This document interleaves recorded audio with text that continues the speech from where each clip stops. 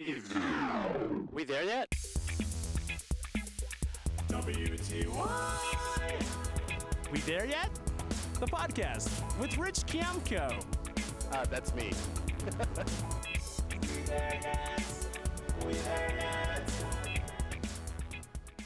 Hi, welcome back to WTY We There Yet podcast. I'm Rich Kiamko, and we're here live in New York City with Cyrus McQueen. Yeah, yes we are. We moving on up too. We are moving up. We have a view. We have Oh a my view. You can goodness. see the Empire State. You can see all the gentrification of this land. Yep. Little pockets. We're little gonna pockets. we're gonna keep it brown in this room, though. We're gonna keep Oh, it- yes, we're gonna keep it dark absolutely. and lovely. So now I'm very excited to have Cyrus McQueen, great comedian, and was just on Last Comic Standing this past season. And I just was so excited to see you and to get a chance to have you in. I'd love to. I'm trying to think. Like, what was your start? Like, where did you come from? How did you decide to get into comedy? Did you come from a family that was like, go for it? They're like, no. No, You know, how did this happen? well, interesting just in terms of, comedy dynamics. Everybody knows so many comedians come out of Boston. Like, I'm actually from Boston. I was born and raised, but I Wow. didn't start comedy until I moved here. Ah, So I sort of went backwards, right. with my approach. But no, I was born and raised in Boston, and I moved to New York in 2002. So I've been here. I can't believe I've been here for Wow, 14 years. years. Yeah, 14 years. My goodness. And then what did you do in Boston before you came here? I grew up. So you came here right out of high school? Or? No, I came here right out of college, essentially. No, I born and raised in the inner city of Boston. Went to college in Boston. Went to Northeastern. Graduated Northeastern okay. in 2001. Okay. Started acting in Boston, and then decided to move to New York to pursue acting. And that's when I came here and I started drama school, essentially. With about the first year I was here at Stella Adler, I went to their conservatory for 2 years, and then I tried improv, and for whatever reason that didn't take, and instead of was the next logical alternative to perform, and so I got on stage, and once you hit the crack pipe, you never look back. Right, you can't stop. Yeah, improv is a weak joint right, with right. tobacco in it. Like nothing is like the crack pipe that is Right, stand right. up. Well, improv is sort of. I feel like improv is a very. I don't want to say it's community theater of stand up, but it's just kind of there's something about it that can be you can be mediocre Yes. and still have a crowd. Yes. Yes. And well, I mean, there's still whatever. There's excellence in that, but when you do stand up, it's like it's you, and it's really clear if it's Oh, yeah. bombing. You Oh, yeah. instantly know. You get immediate reaction if your art is being received well or not. You know what I mean? That's one thing I could say about comedy that differs from any other art form is that with comedy, you get immediate reaction whether or not your art is being received well or not. Right. You know what I mean? Right. Like music is subjective. You could like the shit. I could be over here like, can we, turn Right. the channel or something? Right. People Or could even be- movies. Yeah, or people could be eating while you're playing music, and it's just like, oh, it's okay. Right. Where people aren't eating and ignoring you while you do comedy. You're like, Exactly. It has to be like every couple seconds. There's got to be a. Pow. It's the only art form that demands an audience's attention. You know what I Right. mean? And your ability to captivate that audience's Right. attention. It's kind of like tennis. You're hitting the ball out, and it better come back. Oh, fuck yeah. Oh, There's yeah. no fucking game. There's no fucking game. You know it. You know it. Now, growing up in Boston, what, like, was there something that inspired you then, or you We- always had? Who were your idols? Like, what? Well, when it comes to comedy, honest to goodness, my father, if I could say I have a comedy, idol, it's my father. Then, right below him would be like Richard Pryor. I'm very similar men, very similar backgrounds, very similar senses of humor. But my father was by and large the funniest man I've ever known. And I just think it's a gene because apparently his father, I'm named after Cyrus McQueen, his father was apparently like a incredibly funny guy. So I think there's something in the DNA in that regard. Right. Right. But I didn't pursue comedy for the longest time. Like I probably was, elbowed a few times about trying it years and years before I actually did. My mother actually was one of my biggest champions in one of my early sort of, hey, why don't you, you're making me laugh. Why don't you should, that's like a routine. Why don't you go and do that on stage? Wow, your My mother- mom. My mother for years, because I would like, I guess my first comedy club She's was like the a kitchen. stand-up comedy soccer mom. Like, come on. I guess there. kick She it. knows funny. She's, surrounded by all these funny men for whatever reason. And, I've often said, sidebar, that, if life dealt my father a different hand, he probably would have been an amazing, legendary stand-up.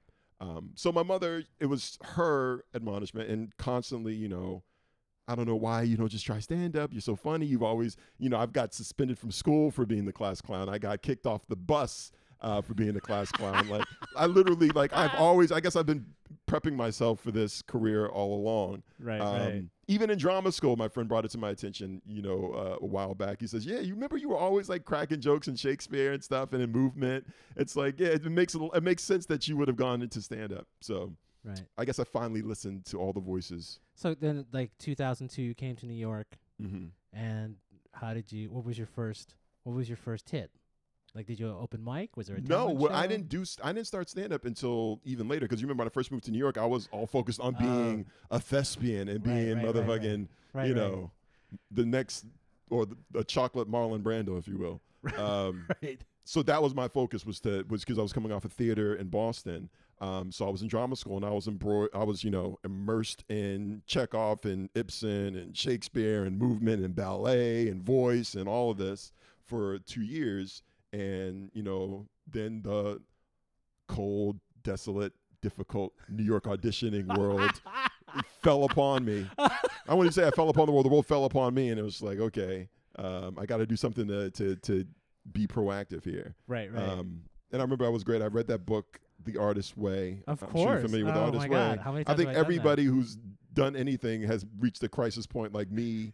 And for whatever reason, that was like the last salvation. Like, let me just dig into this. I'll start writing diary entries. I don't care. I'll just do it. I'll do whatever I need to get out of this rut.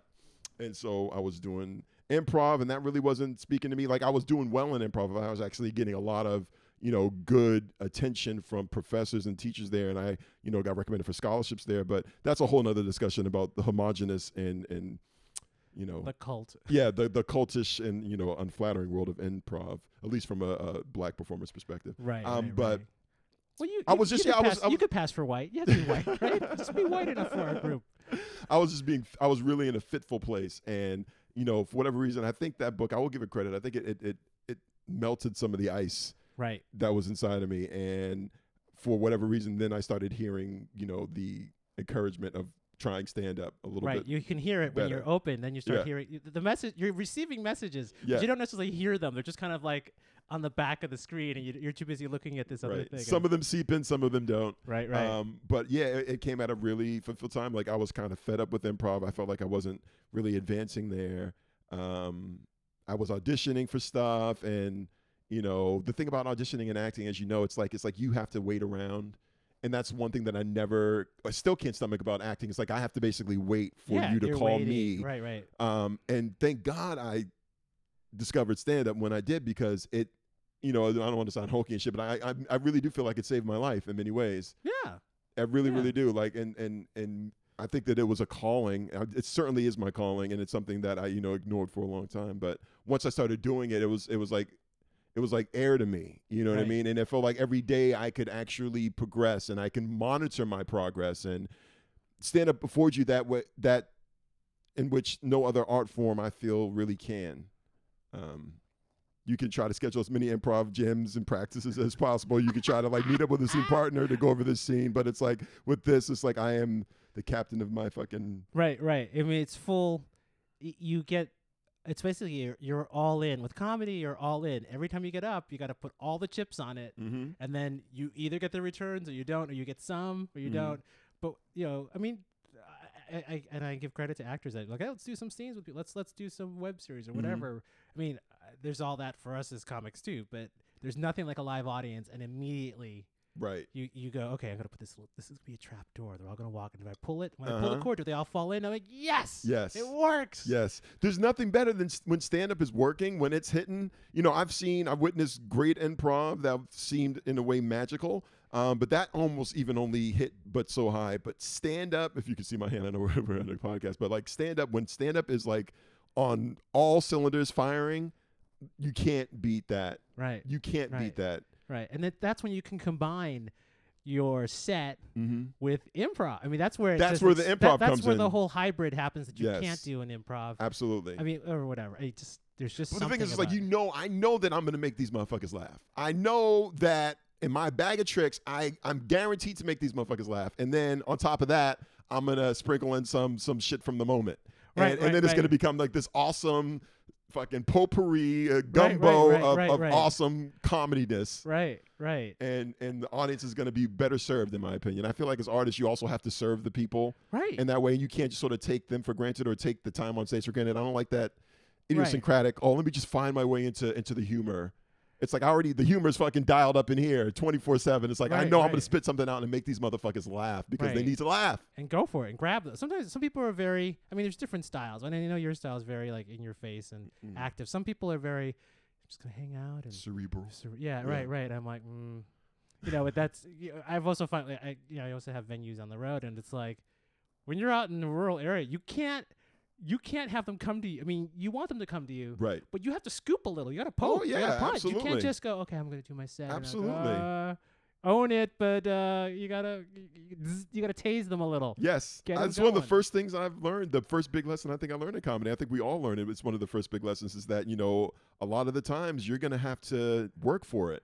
Right. You know what I mean? It's not like, we've all had those amazing, forgiving audiences, if you will, that are just, in the palm of our hands, if you will. But, I would honestly say, based on as many shows as you do, the averages of that are like, I'd say 1 in every 4, maybe 2 in every 4 shows that you do where they're just like, they're there for you. They're there to be entertained. Other times it's like you're going to have to fucking start digging. Right. And it's also like getting those magic ones where they're there for you and then this other thing kicks in. It's like, to get you have to be in the zone. The audience has to be receptive. Mm-hmm. You can't have someone, I don't know, you can't have a frappuccino and a popcorn machine going. There's all sorts of weird shit. Or someone's phone goes off and they're taking the call. Because we've all had those amazing bar shows where it's like, okay, everybody's eating out the palm of your hand and then you hear the jukebox go on and it's like, okay, it kind of broke the moment a little bit. Right. It's still awesome. Okay, now the game's on. Fuck.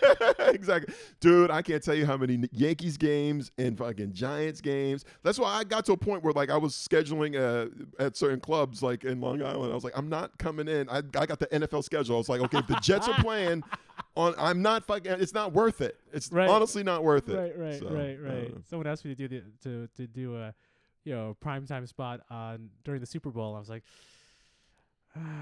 who's going to be there? I mean, it could be great, but I also was like, I want to watch the game. Right. Even non-sports fans watch the Super Bowl. That's like an American holiday. Right. It's like you also want to be in touch with, like, this is one of the 2 things that people watch live. It's like the Super Bowl and like the Oscars or something. That's it. Those are the 2 only things that are left that we ever watch live. Absolutely. Nothing else exists on TV. It's just all DVR or streamed or Netflix or something. Right. So now, what? So what was your first mic like? My first mic, I still remember. I keep a record of like all the mics and all the shows I've ever done. So like there's an actual record of everyone. But the first one was at Hector Luis's mic at New York Comedy Club, right up the street, in 2009. This is the winter of 2009, and I remember I'd rehearsed my 5 minutes like for weeks. I was working it out when I was on the treadmill. Like I was doing my jokes at the gym. I was doing these jokes. I was like, for whatever reason, I was like, this has to go seamlessly the way that I decided. I can't, not get laughs. And I went up and did it, and I got a great reaction, and I never looked back. I often wondered what it would be like, and I'm sure a lot of comics have to contend with this. With the first time you're on stage, you just bomb, right? Because that could be just so terrifying and like difficult to regroup from, right? Because even now, as been doing it all these years and doing great most of the time, it's like when you still have those off shows, just like it's so destructive to you. It's just like, so I couldn't imagine if the first time you got on stage. Yeah, why would you go back? You know what I mean? First time, and I'm sure a lot. I think I've talked to a few comics that was their first experience. Maybe like they did it in college at like a random open mic or something like that, and they did terribly, and then they didn't go back for like 10 years or something. Right. Well, it's weird. I was interviewing Kevin Meaney, and he's like been in this forever, and he said the first time he did it, like people got angry and were mad at him, and he's like, I love it. And I'm like, I don't know how you. That's Kevin Meaney. That's Kevin Meaney. But I was love him. I was lucky. There's like a dorm. This is in college at FIT. There's a dorm talent show. You're in the laundry room with 1 million people on the floor, and it's all tight. And I'm just doing shit that's all inside jokes that everyone knows. And I'm like, I was so high. you know, but it wasn't until I left this bubble. I was doing some open mics and some guy, and then some guy, you know, booked like a Dice Clay knockoff, Eddie Murphy knockoff, and then I was like the closer, you know, Flower Drum Thong. And not that I'm like flamboyant, but you know, the guys are up there talking about, you know, vagina joke. They're saying all these words I've never heard. Right. I grew up in a small town, so I'd never heard this many words for vagina. And the audience is like, yeah, ooh, ooh. And then I get up there And now Rich Kiamko. and I'm like, hey guys, but all they hear is like rainbows, Rainbow. unicorn, and they Yeah. like a guy grabbed a chair and was like, get the fuck off the stage, faggot. And they're all like, whoa. Wow. And they're like trying to kill me, and I'm like, Thank God that wasn't your first time. That was not Holy my first shit, time. Holy shit. Okay, good, good. But I mean, I basically shut it down. I took the money from the booker, ran down the fire escape, and I didn't do it for like 20 years. Wow. I mean, I was hiding backstage. You know, I was like a costume designer for Judy Tenuta, and I was her love slave. Right. But Judy being, Tenuta, oh, but yay. being someone's backup dancer Right. is not you. You know, and she had, you know, In the spotlight. right. commanding it, I'm just turning the letters. I'm Vanna White Right. in hot pants and a headdress and Mhm. whatever, and it's fun. But I didn't have to, you know, and no one cared at Do those you kind of ever have shows. any regrets that you wish that you started earlier? Oh my God! Yeah. I look at the amount of time you got to clock. Right. It's like a bodybuilder. You can't do one rep and then you're ripped. Right. You got to build it. Years of building it. Yeah. And I think like and I'm like, it's like that artist way. It's like, just forgive myself. Yes. Love myself, because it doesn't matter. You know, I've interviewed people that have been in the business 20 years and they want to kill themselves. Right. And I'm like, if I could just enjoy the process, Right. if I can just be happy with whatever this is and go crush it at whatever level it is. Yeah. So that I don't, you know, because then I could sit here and go through everything. I mean, there's everyone else in my family Right. has made it Mhm. in medical or whatever. You know, Yeah. there's all those other relatives. Oh yeah, absolutely. That My did what they were sister, my supposed to sister's do. doing very good. You know what I mean? Like I Absolutely, look at these yeah. people, I'm like, oh my God, Yeah. you could just retire now. I Right. am just like, I've made some a few good financial choices. I finally paid off all my credit cards. Yes, I remember And we I- had a right, we had that kibitz over moment. that. Yeah, Right, because right. I mean, we both came out of debt around the Right. same time, which was Right, great. right. Yeah. So it's like it's a different world. But it's also comedy is not like, you know, you're not making it rain most of the time. Absolutely. Even when you get these big things, you're not. I mean, and Yeah. some people I've had on, I'm like, oh my God, you're still Still hustling. grinding. Absolutely. You're still hustling. Still I'm like, grinding. no. Yeah, so I guess the only time it really comes into play is when you think about, oh, could I be this more advanced in my career on the career end? Right. Nobody really thinks about it on the creative end, because the time is the time, no matter what. On the creative end, like you need to put in, like you said, the time to get to a certain place. But some people, And even then, it's not guaranteed. You can Right. be amazing, and you're still not. right? You know, For us as comedians, it hurts when you see people that you know, not that you look down on people, but people that you pretty much recognize have less talent in certain areas, right? and right. and they're still. and they shoot off before you, or people who've been doing it a lot less than you have right. for a lot shorter period of time, and then they take off. Like that's where you sort of like, well, fuck, if I was doing this, when I was 20, then I'd already be, you know what I mean? I have had this conversation. I'm still alive today, and I've Right. had that conversation because it's like, here's a window, 20th Right. floor. I could jump now. Right. You know, I've Or the way you see, like, honestly, the way you see the industries, their fascination with young Right. comics or just youth in general. That's the media, that's music, that's comedy, that's everything. right. And so you ask yourself, you're like, well, I consider my talent to be of a certain level. Like if I had, utilized that talent at a younger age, then maybe, you know what I mean? It's like, I don't know. I was doing too much cocaine in my 20s. Oh, God. If I was doing comedy instead of cocaine in my 20s, I would have been. Right. Well, it's all part of our package. That's just the journey. I mean, there was nothing Yeah. else. And then also, like, again, and this is the boon to us, what the fuck would you have talked about? Like, Right. Honestly, Right, what would right. 20-year-old Cyrus or Rich's comedy have been versus, where we are Right. now? I mean, I had a one-man show, and it was all like hot pants, whatever. How many ways can you say anal without saying anal? I mean, I had a whole one-man show with music and nunchucks that glowed in the dark and a chopper. I mean, it was really Well, crazy but shit. you're a natural performer, and you're a seasoned performer. I've done it in so many varying ways. It's like, and I guess with stand up, I guess me coming from an acting background, it does help. It does help in ways that some comics, they'll just stand up there and tell their joke.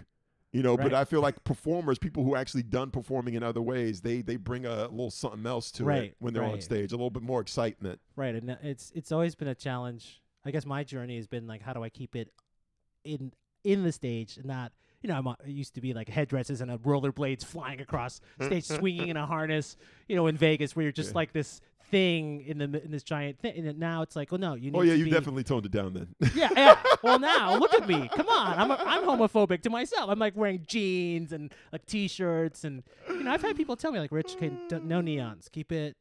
Just like you want people to hear your Well, jokes. seeing how much you could break out, the fact that you contain your shit is like, goddamn, all right. Right. It takes a lot of skill. I don't know. I still wonder, like, at some point, am I going to become that bedazzled gay comedian? That's not me. You know what I mean? Like, I had a period where that was like, okay, how bejeweled can you be? Right. Because that's the 90s. There's no such thing as too bejeweled. Right. But now it's like, I don't know. Who I am is like, that's not me 24/7. You know what I would see for you? I could just see you with a bejeweled microphone. Like you just bring your own mic. You bring your own mic wherever you go up your show, and you unplug this shit, you plug your shit in, and it's just bedazzled to the fuck, like Michael Jackson's glove. Right. See, that's a tasteful embellishment. Right. But, keep it with who you are. It's like a brooch. Just a little bling never hurt. So now I'd love to hear the whole Last Comic Standing journey. Like, how did you get the audition? What was that process like? Were you sequestered and you couldn't talk about it? You could post that you had made it, but you couldn't talk about whatever happened. Well, we already essentially had filmed and done everything by the time we were actually allowed to post about it. So this was actually, we just like a 3-month remove from the actual event itself. Right. So how did the audition? How did you get the audition? I got the audition because I was working, as you know, I guess America doesn't know. I was working at Gotham. I was working at a comedy club for over 10 years. You were there for 10 years? Yeah, because I started working there when I was going to drama school, and then I would audition during the day and just work at night. It just worked perfectly for me. So did you know strategically why you worked at Gotham? You already loved comedy? Or you were like, oh, I guess I'll just take this job? I just took this job. Oh, come on. Honestly, I swear to God. So it was like, I just took this job. Because it was right near Stella Adler, where I was going to school. It was like 3 blocks. But like your soul like dragged your body in there to take it. You know my grandmother has a great saying about that. You picture an older black woman, 81 years old, sassy as the day is long, in St. Louis. It's my grandmother. She goes, baby, sometimes God puts you where you're supposed to be. Right. So I can't, throw it up to the cosmos on that one. Right. I ended up where I guess I was supposed to be. But I was working there out of convenience. I was working there because I was going to school right down the street, and I would go to classes during the day and whatever, and then work there at night, audition and shit during the day, and work there at night. And so it worked well for me. It was only when I started, pursuing comedy and having to, utilize my nights that it became an issue. But Right. But yeah, I was working there, and I heard about the auditions. I saw them on the calendar, and I just sort of like went down. I was like, I've been working there for 10 years at this point. I was like, excuse me, would it be okay if you put me on the audition? So I essentially, sort of like just, asked very, very politely and persistently, and I was able to get one of the 40 slots on that audition. That was a monster night because it was like almost a 3-hour show. There was 40 comics doing 3 minutes each. Right. And that wasn't the only one. There were two 40 comic shows at Gotham, and then there was like several across the city. I think they had one at the Stand, and they had one, at the Creek or whatever. So I was one of maybe 300 comics doing 3 minutes, and I'll never forget the set because it was one of the best sets I think I've ever had because the audience was just charged, and I was surfing the entire time. It was just amazing. It was an amazing confluence of events. I guess that's planets and everything aligning at that moment. Wow. And then, I didn't hear anything.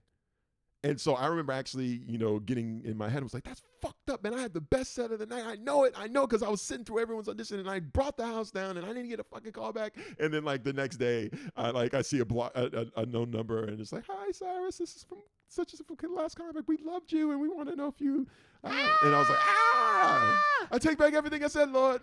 So what happened? Did your body go on fire? It was one of I've only had the moment a few times in my life when I got into drama school, which is also a very rigorous and, difficult thing to do because you're thousands of aspiring kids trying to come into Stella Adler, one of the most prestigious acting school programs. So when I got accepted into Stella Adler, that was the first time I felt that feeling. And then when I got Obvious Child, which is the movie I did, when I got the call about that, it's the second time I had that feeling, and then the last comic was the third time I've had that feeling. Sort of like Wow. a surge, like yes, things went the way I fucking wanted them to go. Wow. Hope to Wow. have that feeling more in life. Yeah, yeah. But even those moments, I mean, because it's like you're cranking, you're doing the grind, you're just hitting mics. Yep, You know, we've been a lot of we've them. been Yeah, to we've those. been in the trenches, we've been in the motherfucker. trenches at 3 been- o'clock in the yeah. afternoon. Yep, when it's raining, When it's rain, raining, sleet, or snow. Comics are fighting in You the middle. coming in shorts sometimes. Right. It's when it's hot in the middle of the summer. We've seen every.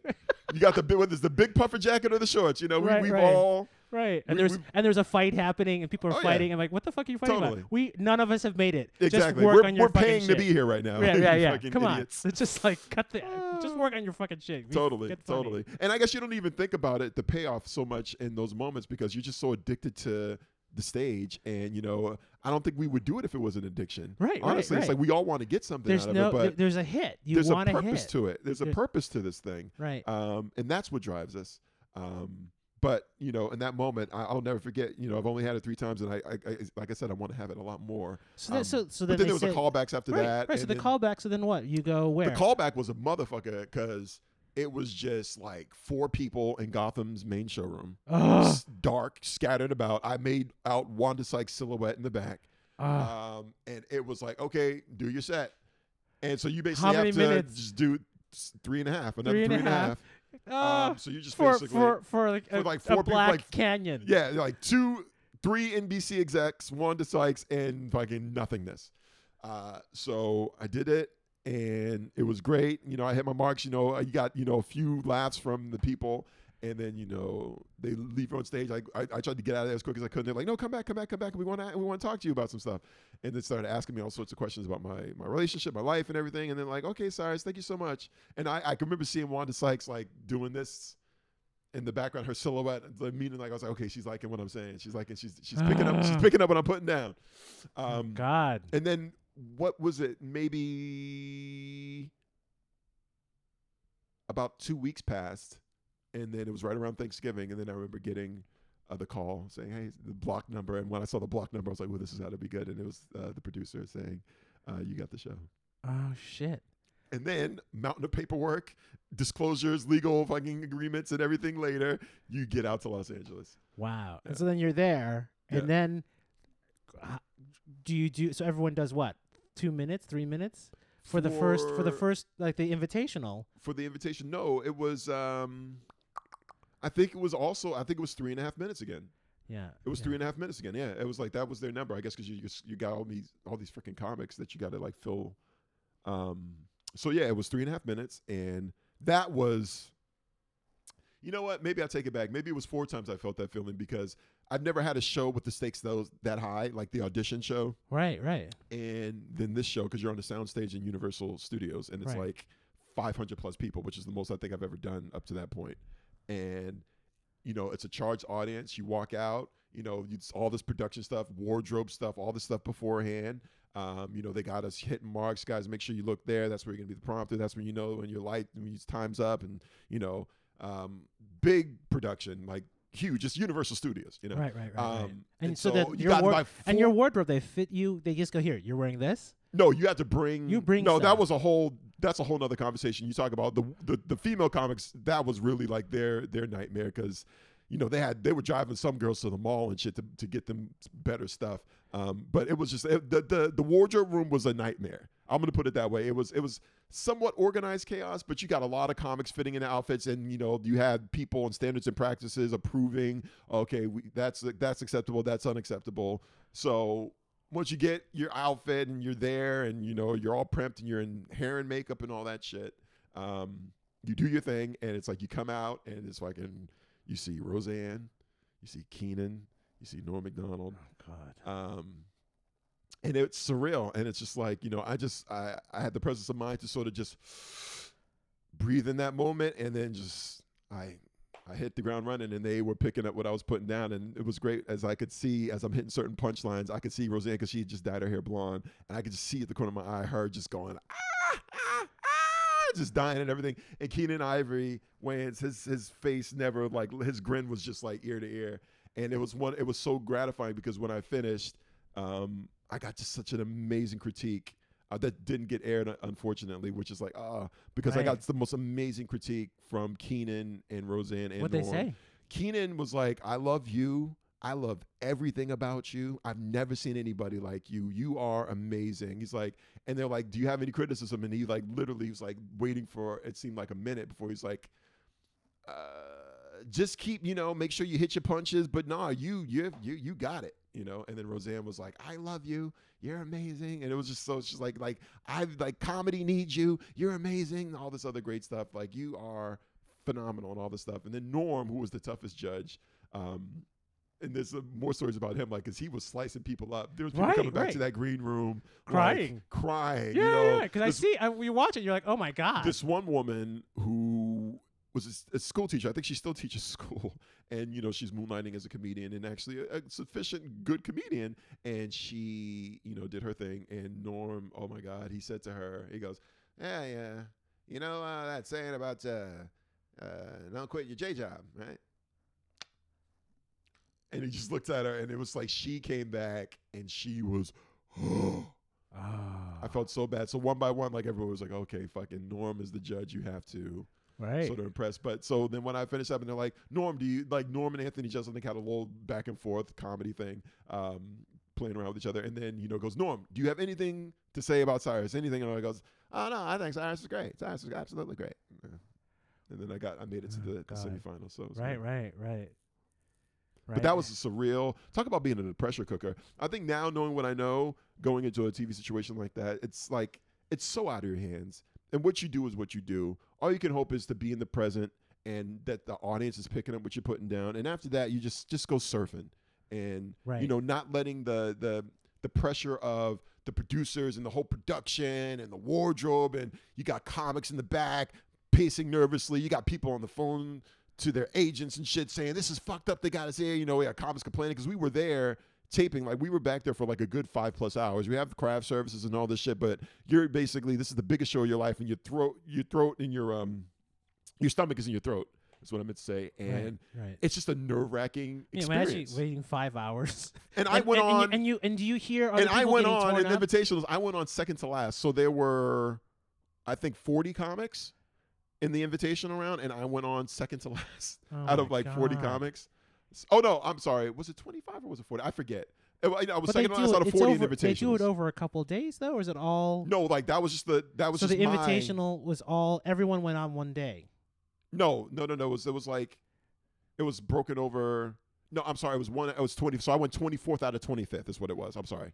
Let me correct that. I went 24th out of 25 comics in my round. So the invitationals were 4 rounds of 25 comics each to top 100. Right. And so on my showcase, it was like Monday, Tuesday, Wednesday, Thursday. They filmed a show each day, 25 comics in each show. Right. I went 24th out of 25th on my invitational round. Oh, God. So, yeah. And then when you get to semifinals, because the only comment I saw was like, they said like one little clip. Right. And that's, again, I also had fantastic critique on the semifinals. So I actually was under the impression that I was probably maybe going to make it to the top 10. But the only clip they had was like, blah, blah, blah, blah, you're all over the place. And that was it. I'm like, wait, that's it? Wait, yeah. Did they do any other backstory? Did they go to your hometown with you? No, we didn't do anything like that. Yeah. So I wonder, do they shoot that whole family hometown stuff after they've decided? You can't shoot all 100. No, they filmed that. I guess they were selective in whoever they chose to do a backstory on, but no, they did that for a handful of people who ended up not even making the semifinals. If you remember, there was a few people did packages and background stories on. They didn't even make the semifinals, like so it was really just that arbitrary. Asian girl in Harvard had a whole story. Yeah, it was completely arbitrary. So right. Yeah. Oh, okay. I guess it's also you want to pick like who's just if it's an interesting story. We hope you're funny, but it's an interesting backstory. Yeah. Wow. And what did you do? Like, how did you you were there for how many days? I was there for essentially 2 weeks. One week the first time, and then going back. And what did they you flew do? me back, and then they flew me back out. So I flew back and forth like 4 times. Oh my God. So I was I was literally like in Rocky training mode. Like I was, you know what I mean? I was like, that's the approach I took to the whole thing. Like I didn't really go around Los Angeles. I was just out there. I was like, you're here to work. I was there to work. So I was work. like, you know, I'm not really plugged in out there. So I was just like, you know, I was going over my set. Like I probably did it 1,000 times. I changed it up because, again, we had to pass standards and practices. So we basically had to type up all of our jokes, our entire set, send them to them. They had to okay it because it's network TV. Right. And make changes where necessary. So there were a few things I had to change. And just making sure I got that down. Well, like you can't say the N word or exactly. I was taking the N word out of all my shit. Right. You know, it was, you know, I was doing surgery in the hotel. Right. I was attracting the N words. It's that moment you're like, oh, I mean, So I was just there. I was there. You know, they had us doing shit all the time because we were filming other stuff. Like we were filming segments with Wanda. We were filming segments like, you know, where they were interviewing us on the sound stage. So we were filming stuff. You did a one-on-one with Wanda. Uh-huh. Oh my God! So how was that? That was fantastic. Because that's like that was you get it's like a fantastic. master class one-on-one. That was absolutely fantastic. How did like She was you just walk so lovely. in? Is there a little intro? You just go, okay, hi, I'm gonna do my stuff. Give me feedback. No. First, she's sitting down, and you go sit down, and you guys just talking. You know, she starts saying, really love your stuff. Everybody really, really loves you, and you know what you're gonna be doing up here. It was actually considered like the coaching session. So I was like, oh, you already have my set. That's right before the semis, because you got to make it past the invitational. Then when you get to the semi, then they have a sit down and go, okay, what are you gonna do? And all that sort of stuff. How did you show her like, I don't know, 10 things, and she told you to do these 5 or what? Well, I remember I had my 3 main jokes basically that I was gonna fit into the 3 minutes for the semis, and I did them for her, and I did, the opening, and then I did, I was conflicted over 2 jokes in the middle. It was going to be the one or the other, and it was great because, there's people prepping for the show, so you had sound guys and people on ladders and everything, and I had people cracking up, and Wanda was like, well, that is a really, really, really strong set. Like, that's a very strong opening, very strong closer. You just got to work out which one you want to do in the middle. And I was like, Trace, like, could you sort of lean me in one direction, which one you think I should do in the middle? She's like, no, you got to make that decision. No! She's like, but you have very, very strong stuff. That's a strong set. And, it's one of those things, a comic of that level or caliber, like, she's not busting out laughing, but just like her going, that was like, okay, I know she's feeling my shit. Yeah. So that was just fantastic. How did you stay grounded through this? What were you doing? I mean, not cocaine. Certainly not cocaine. Well, it's so funny and it's kind of fucked up, but I should mention, right when I was flying back for semifinals, I found out that a friend of mine passed away. So that also colored the experience a bit for me because, like, there's nothing more stilting and jarring than death. And he was, young 30s, and he died in a blood clot just randomly. He had a blood, he like hurt himself in a bike accident, and it developed into a blood clot, and he died at 30. Oh, when it went up into his and he died at 37 years old, just so randomly and unforeseen. So that happened like the day I was flying back out there. So the semifinals were a little bit, because I was really, I was in the room, I was in the hotel room, I was really sad. I was crying. I was like trying to get my shit together. It was just me by myself. So I'm like, I'm going through these emotions, and at the same time I got a job to do, you know what I mean? So it was just a lot going on. Right. So I was just sort of just kept to myself. I went to the pool, was writing, reading, I just kept to myself a lot during the semifinals. So yeah. But in a way, do you feel like sometimes I'm thankful for something like that because it really puts everything in perspective? It's like, oh, I could also just be dead. Right. Oh, totally. I guess I could feel a little more gratitude about this. Because sometimes I get caught up in all the little, absolutely. How am I going to leverage this? Absolutely. What am I going to do for this thing? And then it's like, and at the end of the day, you realize you're in a fucking bubble. And in many ways, you're in your head inside a bubble. You're not only in a bubble, but you're in your head inside that bubble. And it's there's life. There's a lot going on and a lot that can. Oh, I enjoy doing this. I forgot that there's joy. There's I'm a human being. I love doing this. I don't need to be doing comedy. I could just have a wonderful dinner with my husband or my fiance, and that's my night, and I'm certainly happy with that. You know what I mean? Right. It's actually it knocked a pause into me, and you talk about like being 2 different places. Got somebody who just died, and you're basically at the highest moment of your emerging career, if you will. So it's a lot going on. Yeah. There's a lot going on. But yeah, that's one of the things you got to remember, I guess, as a comedian, because we often pull, of course we pull from our experiences in the world around us, but we can get caught up in that bubble and in our heads and lose sight of the fact that life is really fucking short, and it's very, very unpredictable and very precarious. It's like, you got to take stock in the good shit, the shit that you have, and the shit that is constant, like great love, Right. great companionship, great friends, great food. It's like, and this shit also ends up influencing and informing your art. But you know, it's important to remember that shit. What are the things like? What's your gratitude list? Like, what are you most thankful for? Health, Yeah. certainly. Seeing people die prematurely. You know, a lot of people in my family. Let's just keep on talking about the death stuff, but like I experienced a lot of death. And my father died, you know, relatively young. My brother died very, very young. The men in my family seemed to, you know, not be around very long. So, and just seeing, you know, a lot of people who I've outlived, you know, friends and cousins and stuff, like all my male cousins like died prematurely. It's just so weird. So I'm grateful for, of course, life, you know, first and foremost, and then health. Yeah, because, you know, at any moment, you know, cancer can come. Right. You're up. Right. You know what I'm right. saying? So Right. I'm health, life, health, love, family, Yeah. comedy. Yeah.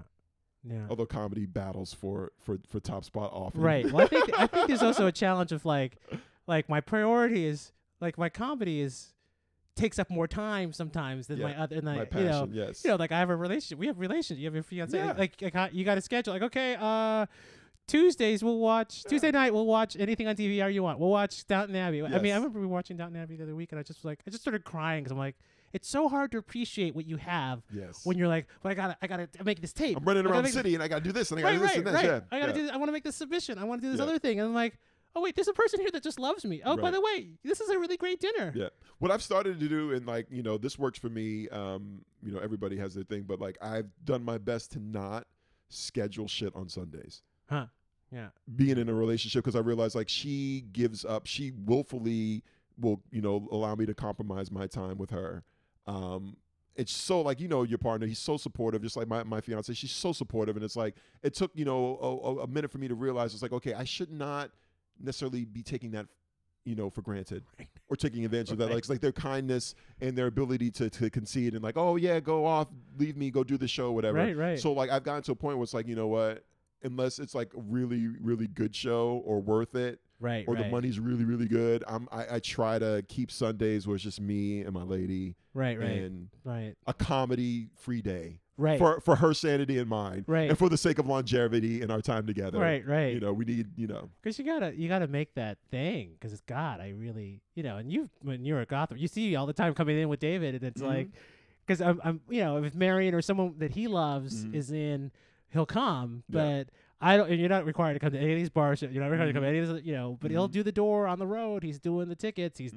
doing he's feeding the comics. He's making a pie for the you know, because Mhm. it's a way to kind of be involved and still be connected, even if I'm kind of a bitch when I'm Yeah. producing. When you're producing, your mind is like, Yeah. ah. Yeah, and somebody who understands that and gets it. Like I had a meltdown last 2 weeks ago when I'm going to my Harlem show, the show that I produce up in Harlem, and the trains were fucked up, and it's just like I gotta get there, and she's like, calm down. It's like, you don't understand. It's like, this is my show, and I can't just have people up there waiting for me and all this thing. Right, right, You know, just right. the, you know, the You get producer just crazy. you know Yeah, what I mean? yeah. Especially, you know, when things don't seem to be going your way with transit or whatever the fuck. Yeah. But somebody who's just so understanding, like you really should not take that for granted. And it's something I had to check myself on. It's like, this is not a given. We both know you could, like, because I've been with motherfuckers when I was doing comedy who were just like, you really, I don't understand why you're going to do a show right now. Like, it's Right, like, right. they didn't get it, you know? Right. So like being with somebody who fucking gets it is amazing and should not be taken lightly. Yeah, I mean, I remember we were at the Broadway Comedy Club holiday party, and she was there with you. I'm like, oh my God. I mean, I was there, and I just told my husband, I gotta go network. Yeah, Gotta do show up. something real quick. I'm gonna want to kill myself. Right. Show up. I hate having to network, Right. but I love this business. Yes. So okay, show up and shake some hands and Right. talk to people, even though you're like, can I just be home? Can we just be under the blanket? Totally. Watching And it's like, Netflix. it's even harder right now with this motherfucking weather. Like, Yeah. oh my goodness. Thank God, it was good because I had a show scheduled for last Saturday that got canceled because of like the weather and the pipe burst at the venue and stuff. But it was like a nice little bonus Saturday night off that I haven't had, and I can't remember how long, where I Right. wasn't doing a show or doing something comedy related. It Right. was just me and my lady, and we stayed home and we watched like all sorts of shit. And it was just like we ordered food, and it was like, Right. and we Right. basically had 2 Valentine's Day. It was great because then Sunday Right, I already right, hadn't right, scheduled right, anything because it was right. Sunday and Valentine's Day. So we had like just a amazing, like hermity weekend. Right. And it's like, and Right. it just, I got probably more out of that than if I had run around done it a couple shows. Honestly, Right. Right. I think sometimes we forget, like in the artist way too. It's like you got to feed the well. You got to fill that well Yeah. with everything else of life, not just I just got to get like 20 more sets in. You Mhm. know, like, but it's like there's a law of diminishing returns. Yes. You're the rest of your soul has to be nourished. Dude, law of diminishing returns is like that says it all. Honestly, goodness, because I had to learn the hard way, and I'm sure you did. By I've gone out in like rainstorms. It's not even like I was doing a show, but it was like I want to just hit this mic because this is a good mic, and like they actually get audience. I'm gonna go and hit this mic, and it's like you get there and you do it, and it's like no one there. And it's like, you know what?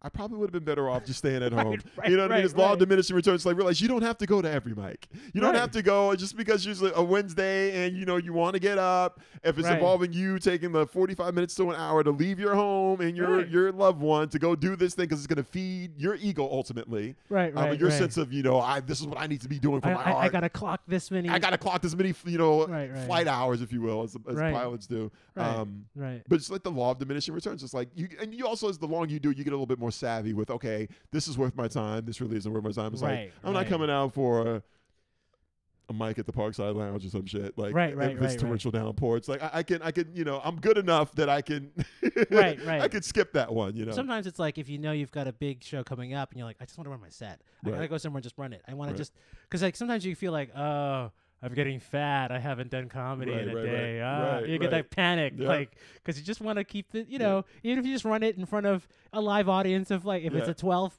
There's in Jersey. There's this venue, Art House. They'll have human beings at an open mic. Like there's just 20 or 30 human that's beings that fantastic. want to see anything. So Whether it's a fantastic. bad person doing a bad cover of a song or whatever. But they're humans. Yes. And so I get up there, I'm like, oh my God, this is amazing. I feel like it's like high def. You feel exactly, okay, this is working, this isn't. But you actually get to, you work on something. You're like, oh, there's human beings. It's not a bunch of comics on their phones. Absolutely. Fucking, Yeah, hating worried about you. thinking about what they're going to do as opposed to what Right, you're doing. Right. Which is the bitch of open mics as well. It really is, a mind fuck when you think about that.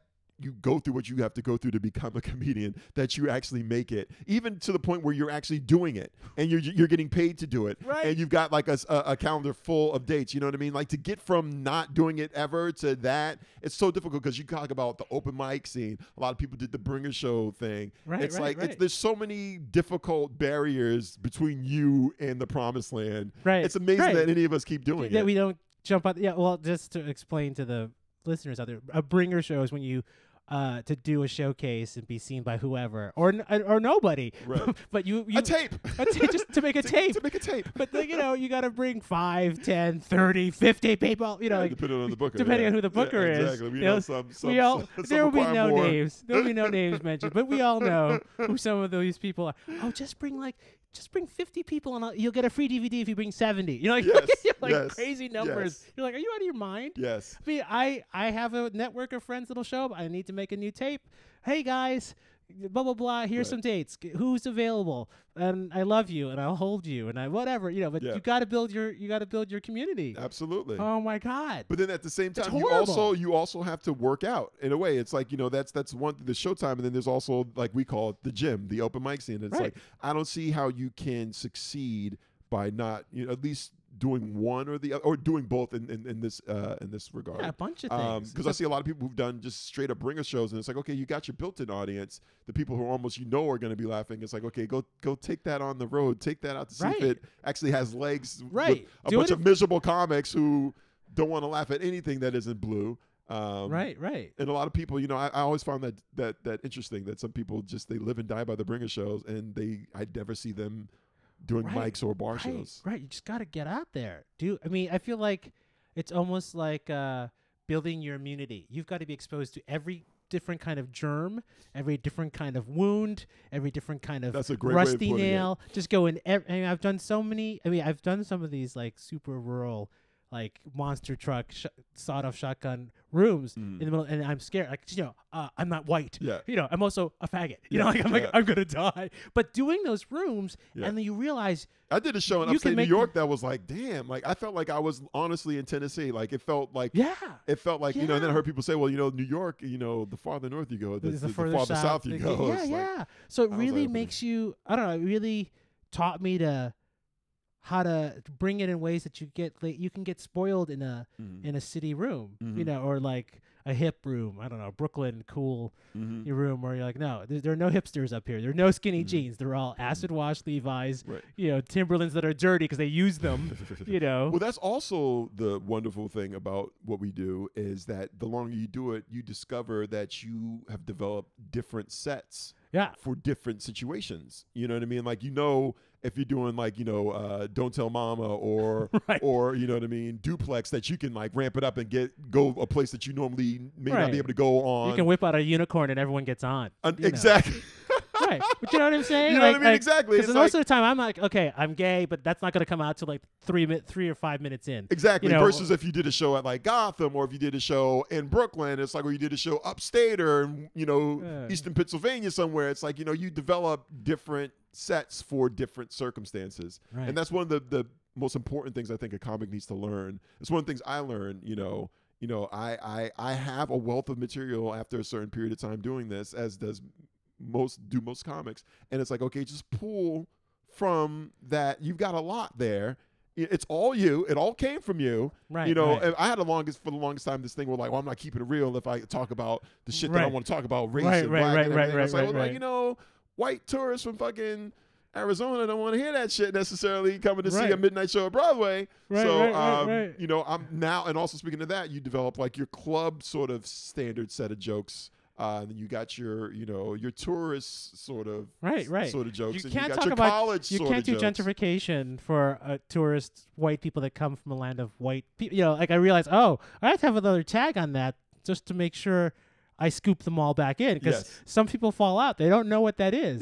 Yeah. Or I don't know. Well, they don't read certain things. Like, I remember when the Rachel Dolezal shit broke, and I got like a new 3 minutes just off that alone that was killing. Right. And then I did it at, I think it was Broadway or something, like, a 11 o'clock show, and it was like half the rooms from Sweden. You got a few Australians right here. and it's just like, hey, he's Rachel Dolezal, mate. It's like, right. And it's like, oh, let me dial that back and let me throw some sex shit out there. I don't know. Right. Just obvious things, or whatever's in the room. Be Yeah. right here in the room. Deal with these people in the Yeah. front, and pull out your crowd work. Yeah, one thing I've learned, when I leave the New York bubble is people don't read as much. Right.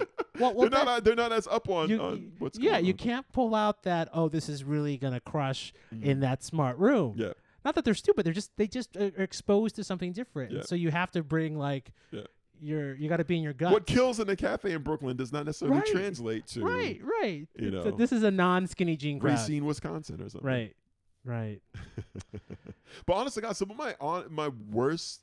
I know you probably have your list of worst sets you've ever had, but like I wanted like a couple of the worst sets I feel like I've ever had were at Brooklyn coffee shops. Wow. There were like ambush shows, which are always difficult. A bar easier to pull off because people are liquored up. An ambush show is when people aren't there. I love it. to He's see like comedy. educated. I was like, it's just for your information. An Ambush show is when there's a defined as- show that just appears in a venue that's not for comedy. It's like you're doing it at a coffee shop or a Right. restaurant, and people are like, I just came here to eat my gluten-free muffin, and what the fuck and is work this on my comedy? screenplay. Like, Right, okay. and there's now a comedy show happening. Exactly. Oh shit! So we've ambushed this audience. Exactly. So I remember Right. I had this one show I did at this cafe in Brooklyn, and everybody. It was actually my girl. She was also there for this one. I wish she wasn't. in hindsight, 'cause but she's- she walks in. She goes, "Oh my goodness, this is what kind of coffee shops is? They give everybody Macs to use." And I was like, "No, babe, they don't give everybody. Everybody's just that pretentious and is here using their Mac." Yeah, because You they're working know? on their screenplay. Exactly. So I was contending with that, and it was an ambush show, and it was just like, Right. and that was probably it was maybe like 3 years ago, but that was one of those ones where you're just like contemplating like everything. And that's the thing about comics. We're so wrapped up in what we do, and you could say ego. Like you think under any circumstances, I could have broke him. I could have got him. I could have got him. You know what I mean? It's like 17 fucking hipster doodles, Yeah. on their computers and shit. It's like, I Right. could have got him.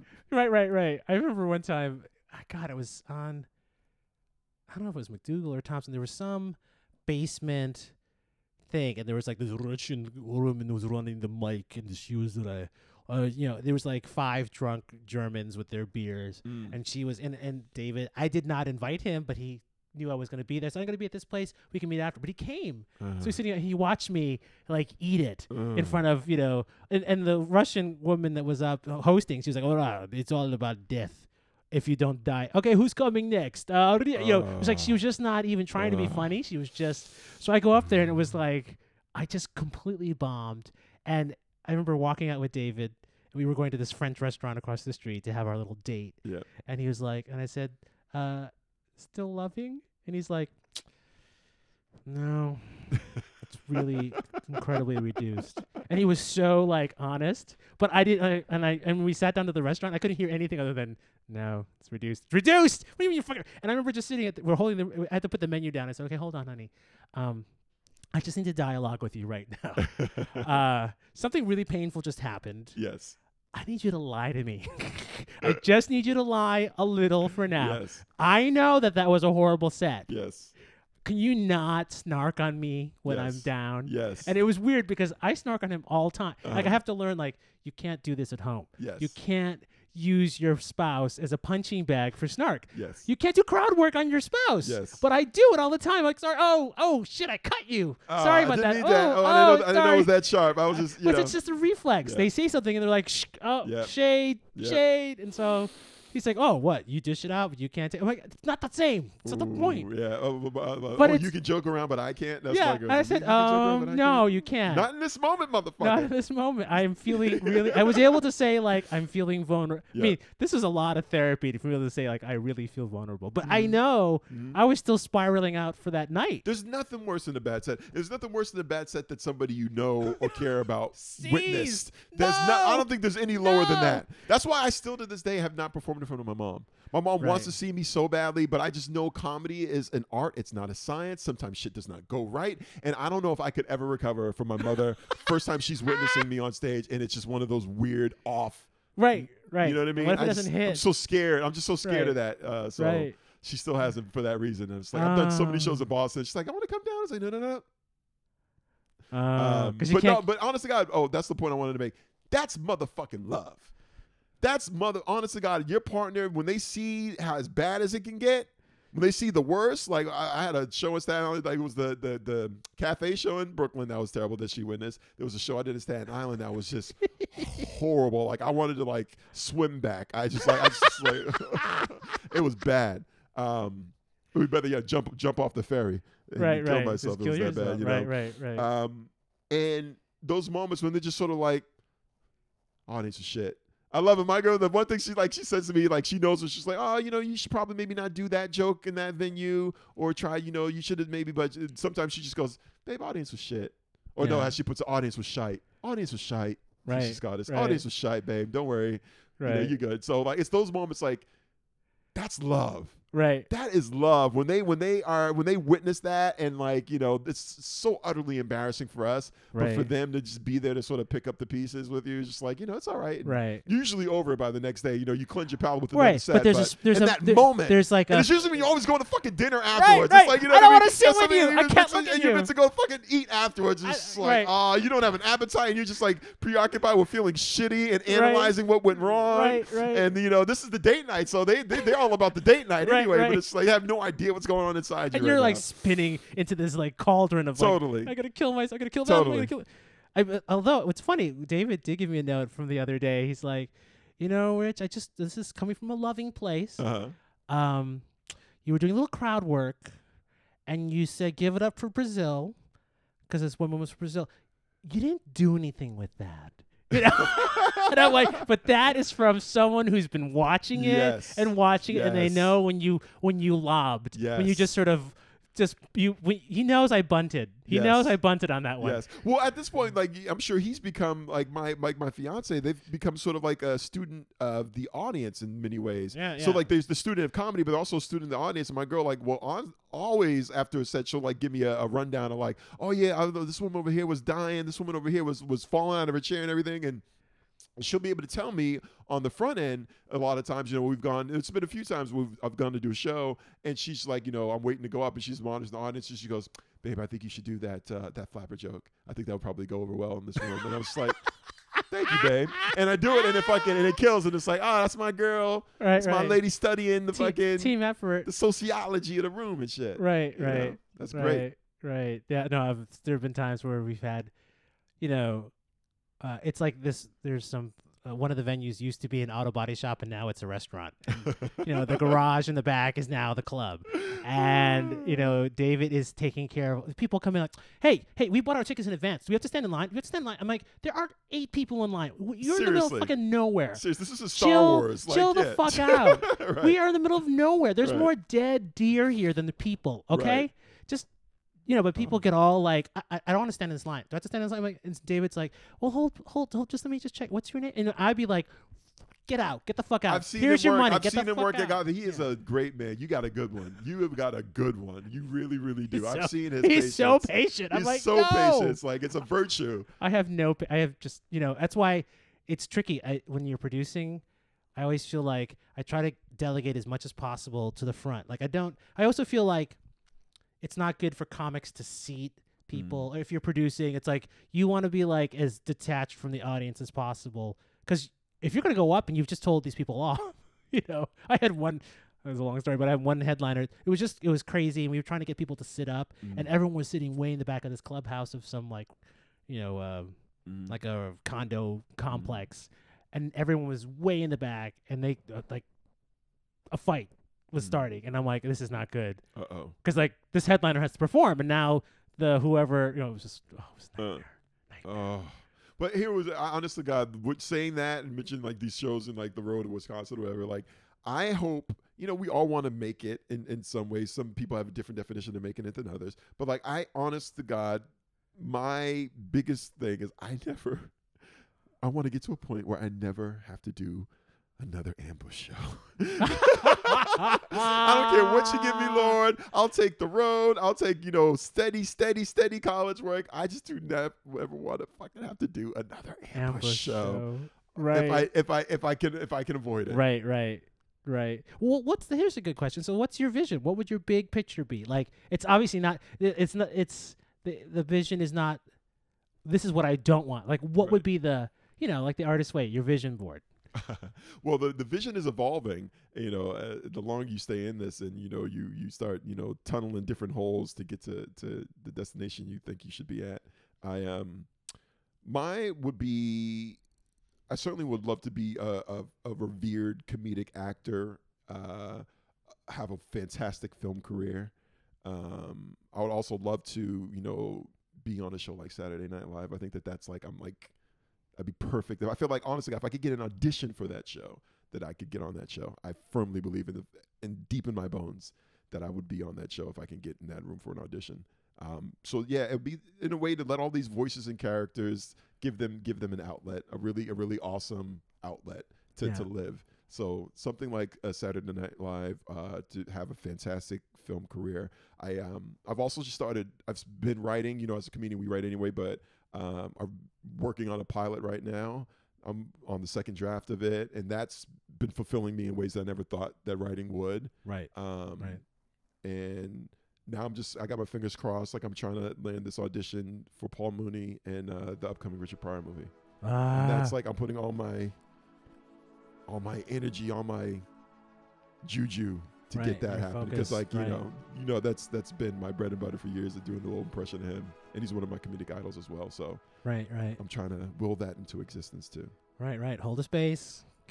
Leave that possibility there. Leave it stay open. Well, just put it out. What you got to put it out into the universe. Right. Let the universe know you're available for that. I want to be Paul Mooney in the Richard Pryor movie universe. Lee Daniels. Yeah. Holla. Yeah. Cyrus, I am so thankful you joined us today. Yeah. And everyone out there, for more information about Cyrus McQueen, you can go to WTYpodcast.com. That's WTYPOD.com. And you'll have all the information where else you can find information about Cyrus. Thank you so much. Thank you so much. I love you, brother. I love you too. I've been loving you for years. Oh, it's great. It's great to see you. One of my favorite people. Thank you, brother. Thank you. Okay. Rich Kiamko. Yay. WTY.